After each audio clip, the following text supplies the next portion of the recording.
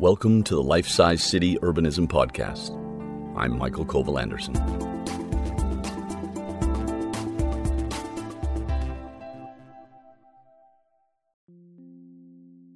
Part of my job is to keep track of what is going on in cities around the world on their quests to become more life-sized.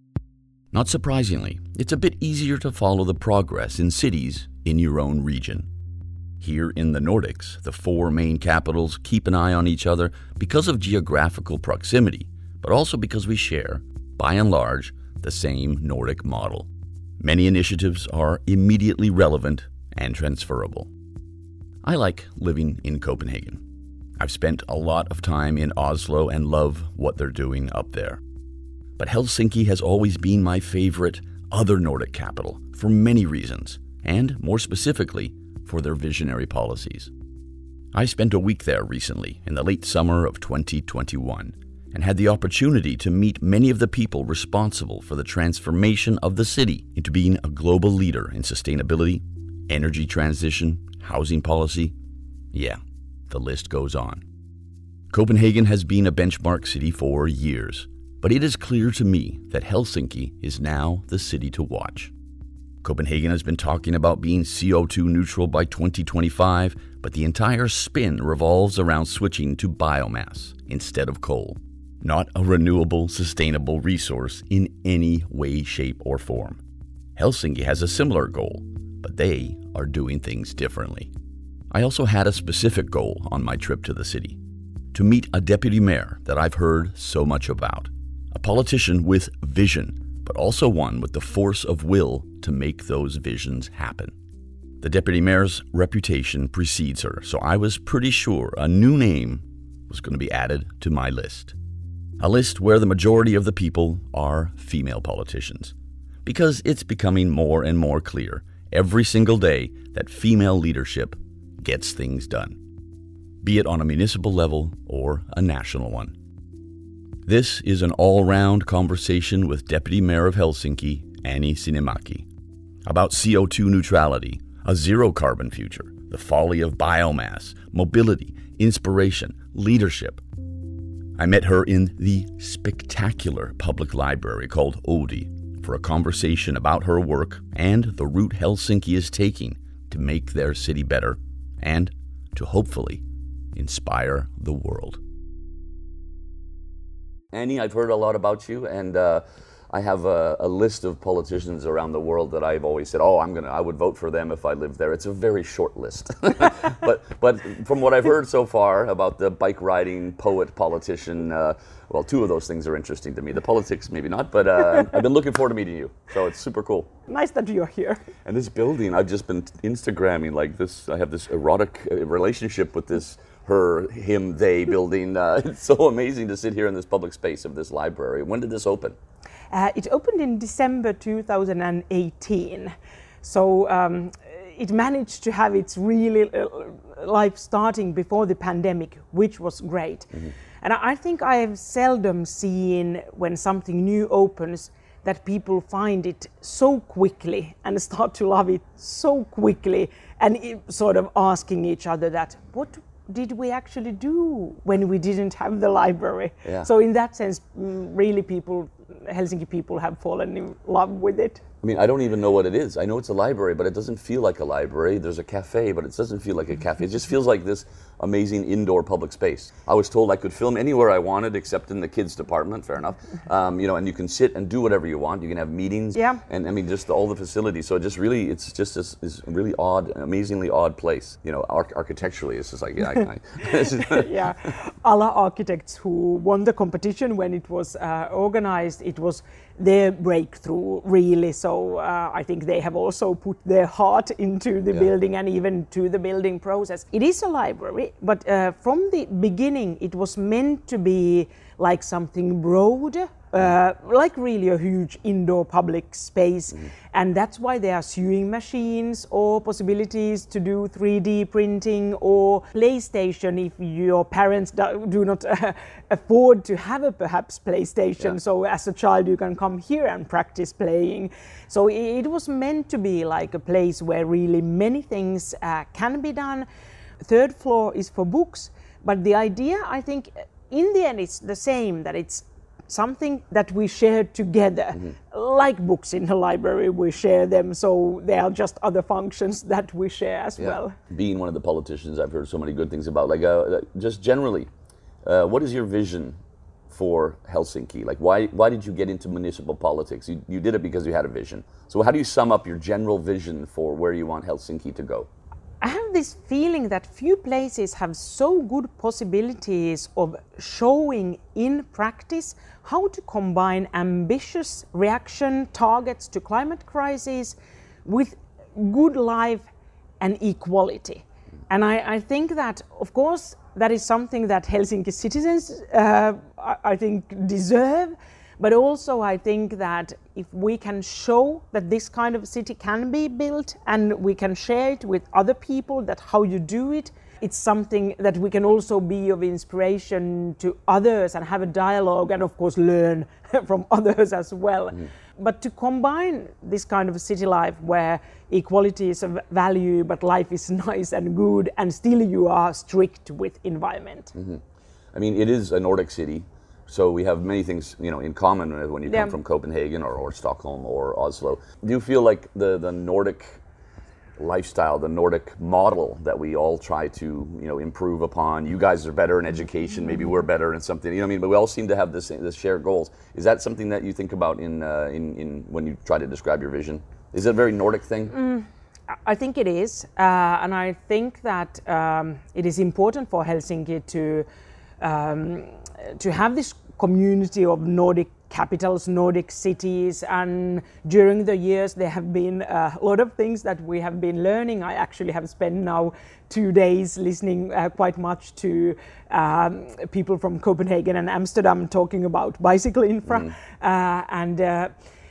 Also I think sometimes in Helsinki we follow what Copenhagen or Stockholm do regarding marketing, because I think sometimes we have not been as strong. And marketing as such, I think it's not an end target. But of course, if you do something well, it's worth doing things so that people are interested in you. And that I think we have tried to learn from other Nordic capitals. But then I think of course, the deeper question perhaps is that we have succeeded quite well in equality.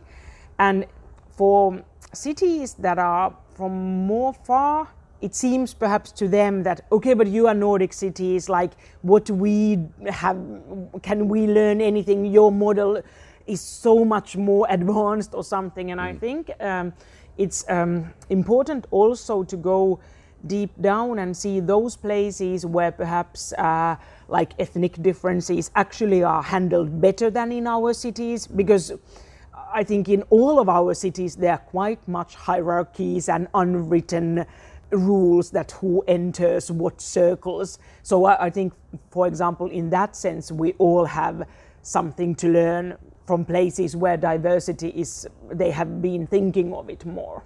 I think also, maybe the Nordic model. Yeah, we're never going to have that in our country. And then so we don't need to have anything from the Nordics. You can still have good public space, good bicycle infrastructure, environmental, systems, district heating, all the things we have. I mean, there's things you can take, and we can also absolutely take things from the rest of the world, as you say. But I mean, it's just like it seems like the Nordics.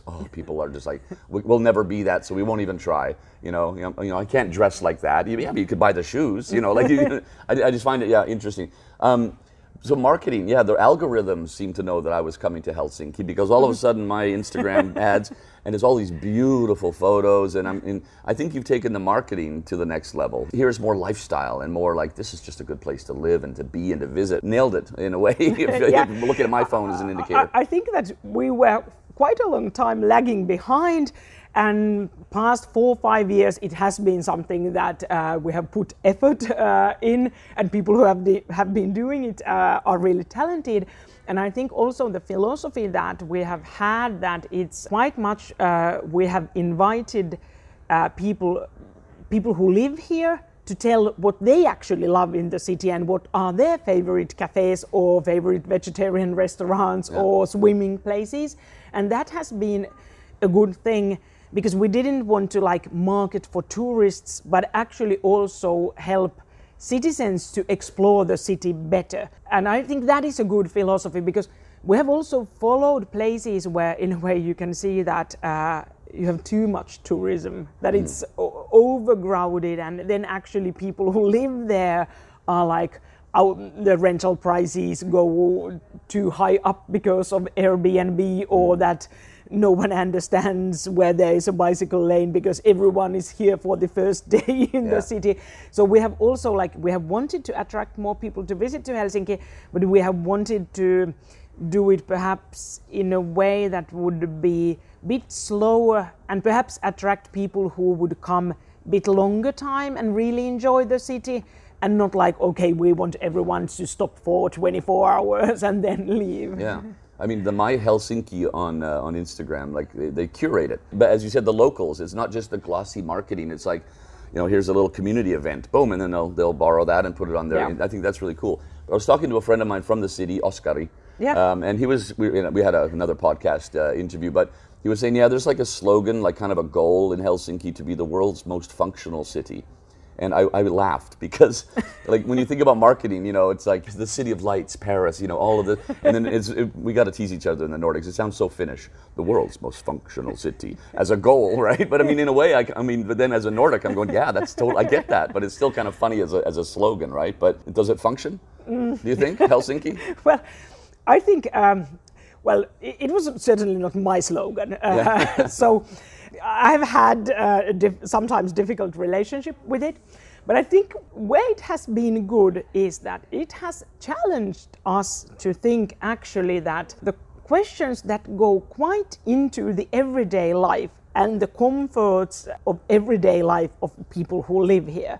So in a way, I think that it, as odd as it sounds, it has also put some ambition to everyone's action in the city.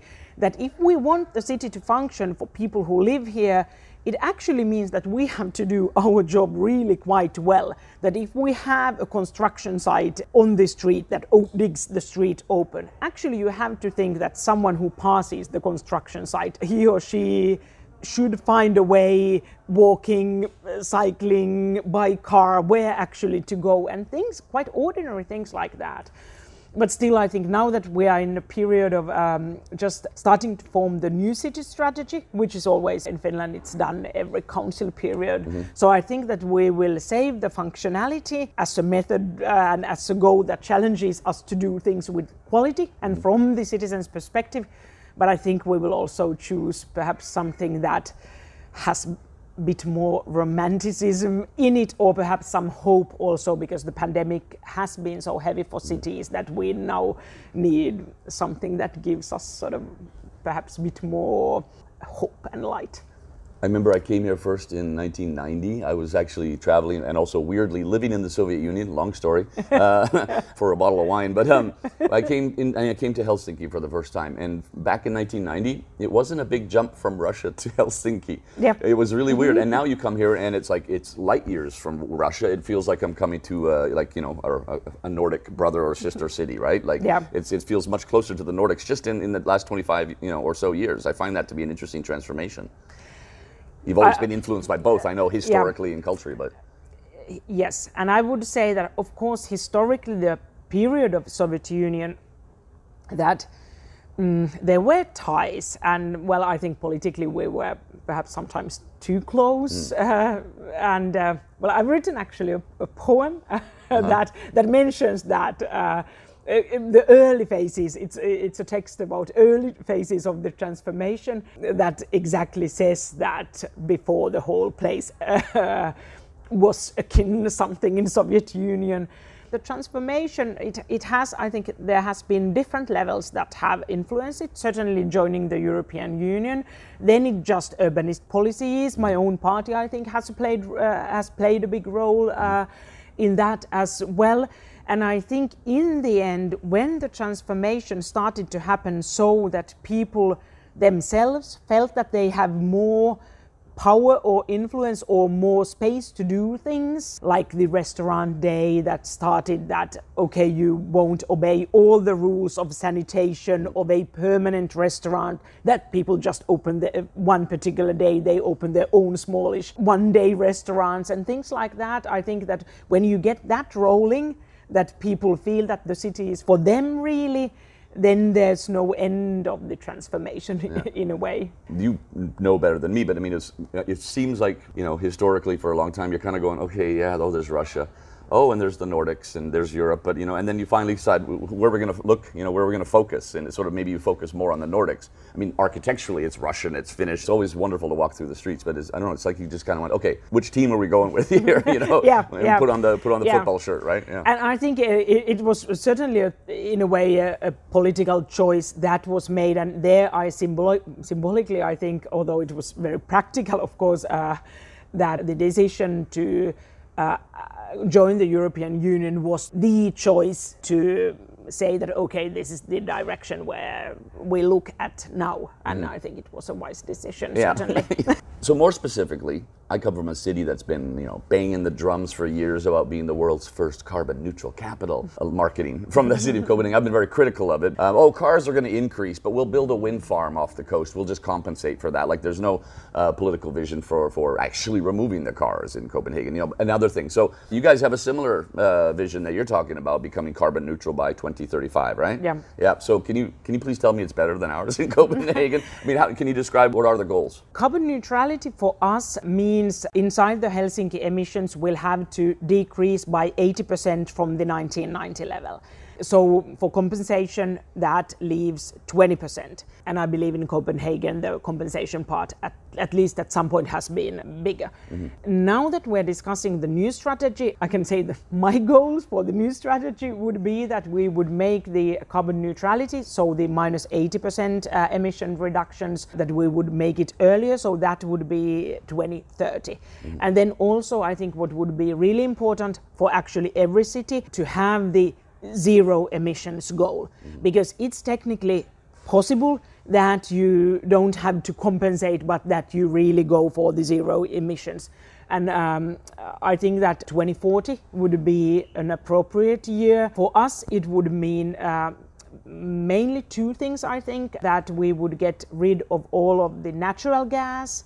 After we still have some coal, but after that it's not only the coal that needs to be phased out, but natural gas as well, and then it's transport. By the 2040, well, hopefully, sometimes transformations are faster, there would be no emissions from the transport anymore. And then third thing, of course, it touches on building things and concrete, so there's something. I would say as a recommendation, at least for every city, to have the zero emission goal that would take care of that you cannot buy the compensation somewhere else. I mean, carbon neutrality sounds like spin when you hear it. It's just like, what does it mean to be neutral?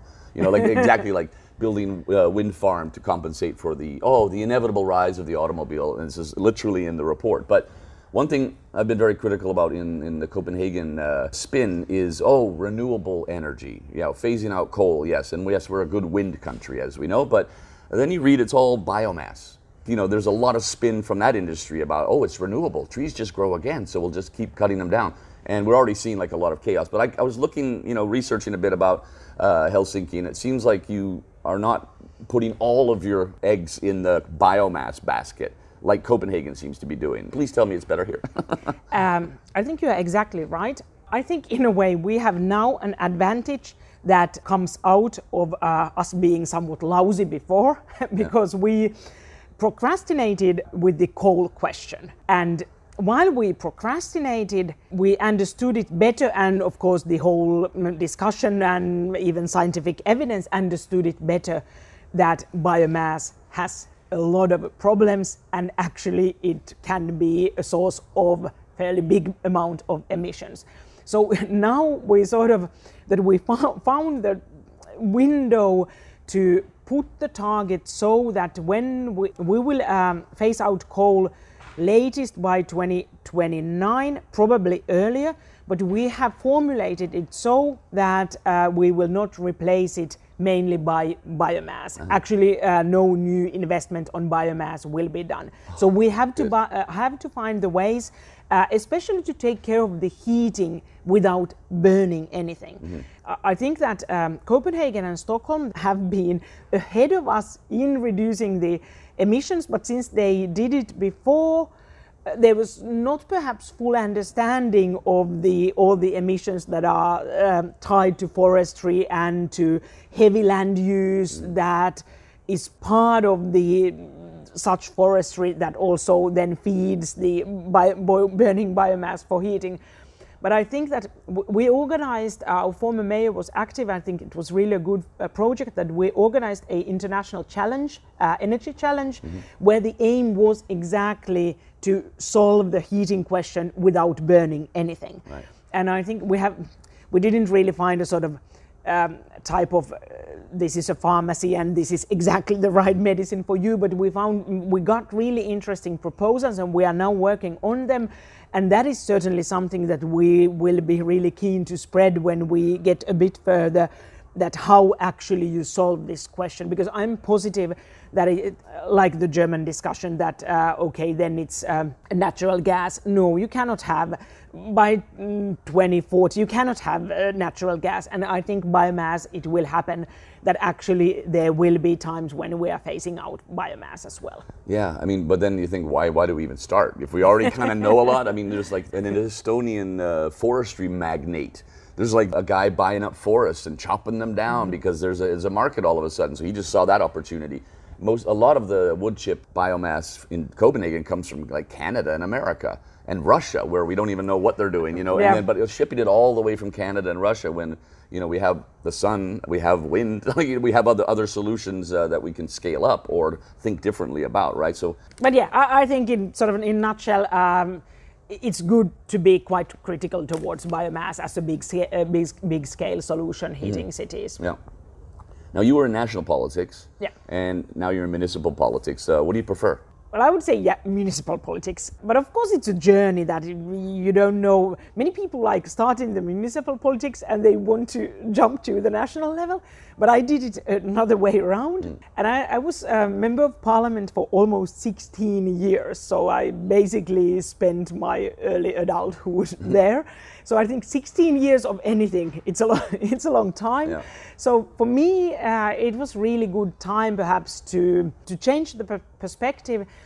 And since in national politics you always have the government and opposition, and there has been the rise of sort of extreme right-wing or populist right-wing politics, and sometimes, of course, I'm looking a bit from the outside, that it seems that it's so hard to find any solution to anything, that quite often the discussions of reforms and changes are somewhat endless in the national politics. What I enjoy in the city level is that actually we get things done. Of course, it's because of the voters. Many people have chosen to live to Helsinki, so perhaps although parties have big differences, but it's still that it feels that we share the same city and we share mostly the same reality. So at least for now, I prefer the city level. Yeah. I enjoy the thing that you actually, because it's also more concrete, that legislation, how it affects, it's a bit like a slower process, but here if we decide upon a tram line and then you see it being built and then you feel it yourself, that how it improves the public transport, that is enjoyable. Mm-hmm. I mean, for me, like, people have always said, "Oh, you should go into municipal politics, Michael." Like, I'm going, no way, I can't do meetings, and municipal coffee is always the worst, right? But I mean, you know, I like the democracy I live in, but you know, I literally don't know who my MP is, and I'm very politically engaged. I literally don't know who it is. I think it's from one of the parties I voted for. Fine. But municipal politics, you know, where I live in Copenhagen, in Frederiksberg, you know, I can see like the politician on the street, you know, hey, I gotta talk to you. Or the local newspapers are always, you know, that's where the citizens are actually vocal, where we feel like we have an influence. And yeah, you share a street with your neighbors, and you know, for me, it's always been, it's so much more interesting, municipal politics, because it affects my daily life. Where I don't, policies in the national government affect my life in some way. I don't really think about it, but like what the mayor just did on my street, okay, I have an opinion. You know what I mean? It's much more, you know, more contact between the politicians and the people. Yeah. And in Finland, municipalities actually have quite a lot of responsibilities. So it is really quite broad and it is quite concrete. And also I think that, and there's a lot of interaction, more on practical matters than ideological in a sense. And of course, since I did national politics, and sometimes the climate policies were so hard to achieve because there's so much, although everyone sort of says that it's important, but every measure you actually want to take, it's quite hard. So for me, it's been a joy to see that actually on a city level, you can have ambitious goals and sort of execute them. And in Finland, for example, now the national government has the target of Finland being carbon neutral by 2035. But I think they also dared to have it because so many municipalities had ambitious emission reduction goals. So in a way, it put pressure also to the national government. Now, I've spoken with a couple of guys about cycling in Helsinki. I've also, because of what I've been doing for 15 years, and that's also kind of maybe too much where it's time to do other stuff, but following what Helsinki's doing and looking at the infrastructure and whatnot. So one thing that I kind of wonder about with your visions and the goals of Helsinki is, why do you still have e-scooters? When you look at Copenhagen, they had policy from January, they're gone. There's a few, I see 4 a day, and they're privately owned, right? Paris, I've been just working in Paris, talking to the vice mayor of Paris, and he's going, yeah, we've really tried to, legislate them to make them more difficult to use, where you have to put them into a parking station, kind of kill the concept without just banning them. But here, you come out of the train station and you're tripping over them, and people are like, zigzagging down the cobblestones. I mean, how does it? I don't get it. As a green politician, a person with a vision of a more bicycle-friendly city, a cyclist, how come you have so many? Like, why? Well, you got to explain it. Well, I think we're in the middle of the discussions at the moment. In Finland, there's no such thing as city legislation in these matters. So basically, the national legislation is really liberal towards them. So it's a bit a question that is there actually anything that the city can rule or outrule. The current Minister of Transport, who was not responsible for the liberal legislation, has also now been active, and we have been having talks with the companies and with the city and with the ministry, perhaps more like a voluntary regulation. And the things that are now under discussion mainly is whether they should stop giving them to use by nighttime, because the one thing is that people drive them drunk and get injuries that can be really harmful for a person's life, and also it's quite a big healthcare burden that people really hurt themselves. And the second thing that is actively under discussion would be to lower down the places where you can actually park them, that you would not be allowed to park them as you are now. So those are the things that are now under discussion, how to restrict the use of them. Yeah, that's what happened in Copenhagen. They legislated that you weren't allowed to use them while you were drunk. So you had to blow. Weirdly, in Denmark, you can ride a bike. There's no restriction to that with alcohol. But like they put it onto that. So the police started going after them in a period. And that also is like word of mouth. Oh, God, if you ride it at night, the police will give you a ticket, And then they also said you can... they'll still be around, but you have to rent them from a shop, like a kiosk or a bike shop. The bike shops don't want them. They want people. And then you have to deliver it back A to A. That completely kills the concept of finding one on the street. Because the idea is that in a way they just kind of faded away. It's so nice to be in Copenhagen now. and here also the police has been sort of one thing that people really hate is that people use sidewalks with the e-scooters, because in the city center we have mostly cobblestone on the car lanes, and it's really uncomfortable to ride them, so that's why people jump to the sidewalk to use them. And now the police has also tried to be active. I think in a way in the Finnish legislation it's that you cannot be so drunk that you endanger others. So police can also, although there's not as strict rule for the promilles, but I think police can still stop you and say that you are not allowed to drive because you are a danger to others or to yourself. That's the weird law in Denmark for bikes, is you have to be able to operate a bicycle in a satisfactory manner. But that's like a judgment call from that cop. Who, really? What is satisfactory? Sometimes it's clear, but there can be perhaps situations that are borderlining. On my Insta today, I posted these maps that Marek found in the archives from 1934, where there was a bicycle count, like in red pen. And there are many, many streets with 10,000 cyclists a day in 1934 in what was a poor, working class, harbor city. And then there's another map where all your infrastructure was. This really great network of Copenhagen style, unidirectional, where you copy pasted that, from Denmark, I'm sure. And it looks better than the network. Maybe the network today is getting there now. But you're a cyclist, right? So I see the unidirectional in Helsinki, which is best practice. Some of it's older, I know, but and then you have on the street here behind Udi, the library, there's like a bidirectional on one side of the street. It's like Helsinki can't figure out, are we going to do the one design or both? Because you can't mix them. It's like oil and water, right?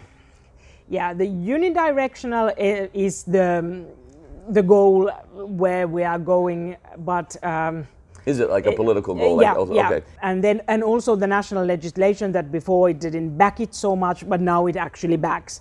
But I think the situation is, since we somewhat have the bidirectional and the unidirectional is somewhat new for people, it's not in their sort of backbone. So I think that we have to build and also push the rules and change the culture for people to understand the unidirectional. And of course, it means also that you really build the infra according to that. But it's the direction where we are going. Okay, good. Because we're design countries, right? Finland and Denmark and Sweden and Norway. I mean, it's like there's design for this. It's from 1915 in Copenhagen.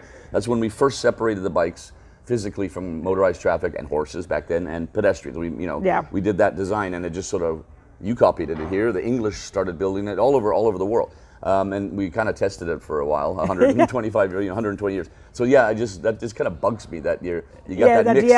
You're a good design nation, so I'm glad to hear that there's a political vision. Yeah.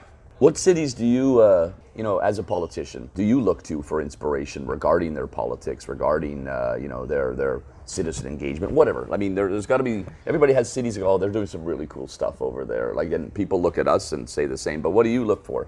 I think many different directions. One thing that has been really surprising, and I think that is something that where we could learn things, because we are fairly slow. It has its good sides as well, in a way, to do things thoroughly, but the speed with which Paris has transformed regarding traffic, that it just feels that, oh my God, that if we could sometimes be a bit faster and have changes done in such a speed, that is something that I really look up. Then I think that I look to US not in the sense that their cities they have tremendous problems in their city planning, general planning, the whole role of the car, but perhaps in a way the sort of strength and then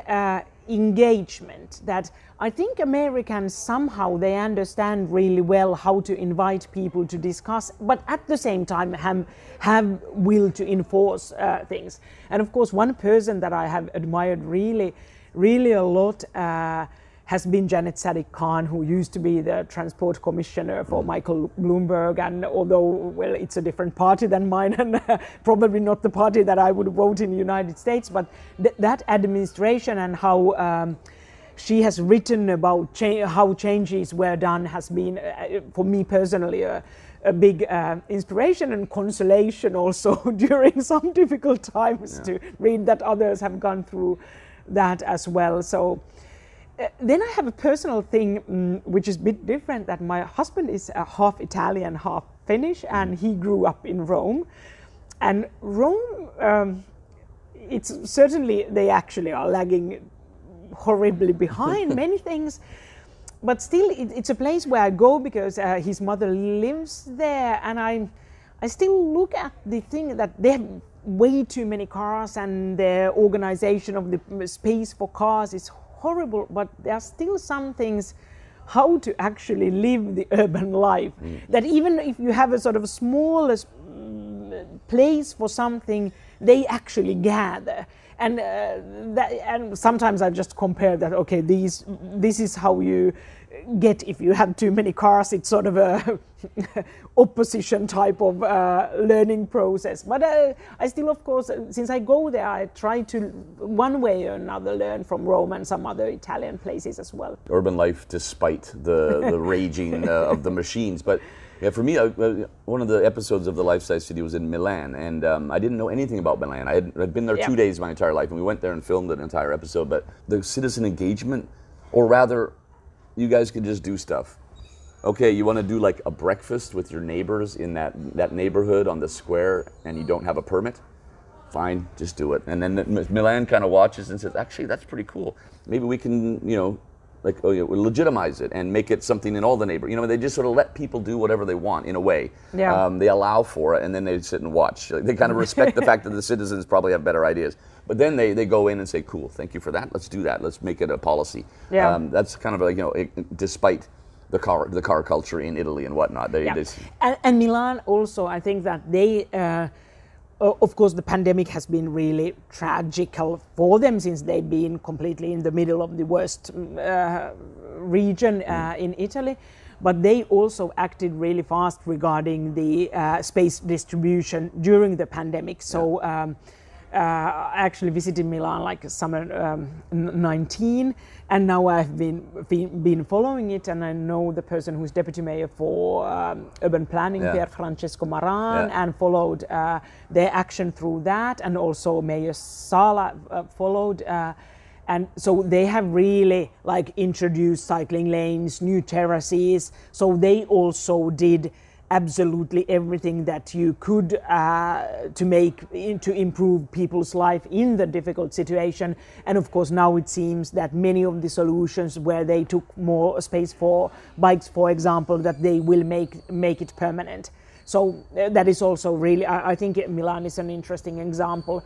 And of course they have also been investing in public transport, that they have extended their metro network, for example, which I think that is respectable thing, and they have those projects have not been completely 10 years or something, but they have been quite efficient with it. In Italy, of course, you get everything and you get different things if you compare south or north. But I like Milan last year, like the first movers, Paris, Berlin, and Milan regarding temporary bike lanes. Milan was going, hey. Yeah, these aren't temporary, by the way. These are going to be permanent. This is our window of opportunity. So Paris can call them temporary, Berlin, Toronto, whatever. Now this is going to be, part of our master plan. Now Paris is also making them permanent in many places. I mean, you can't even keep track of Paris. I've been there 3 times this spring working and meeting the vice mayor, David Belliard, and just hearing him, and then you leave, and the week later it's no cars in this city center. That's the new one. I think it's from September or something. Just massive.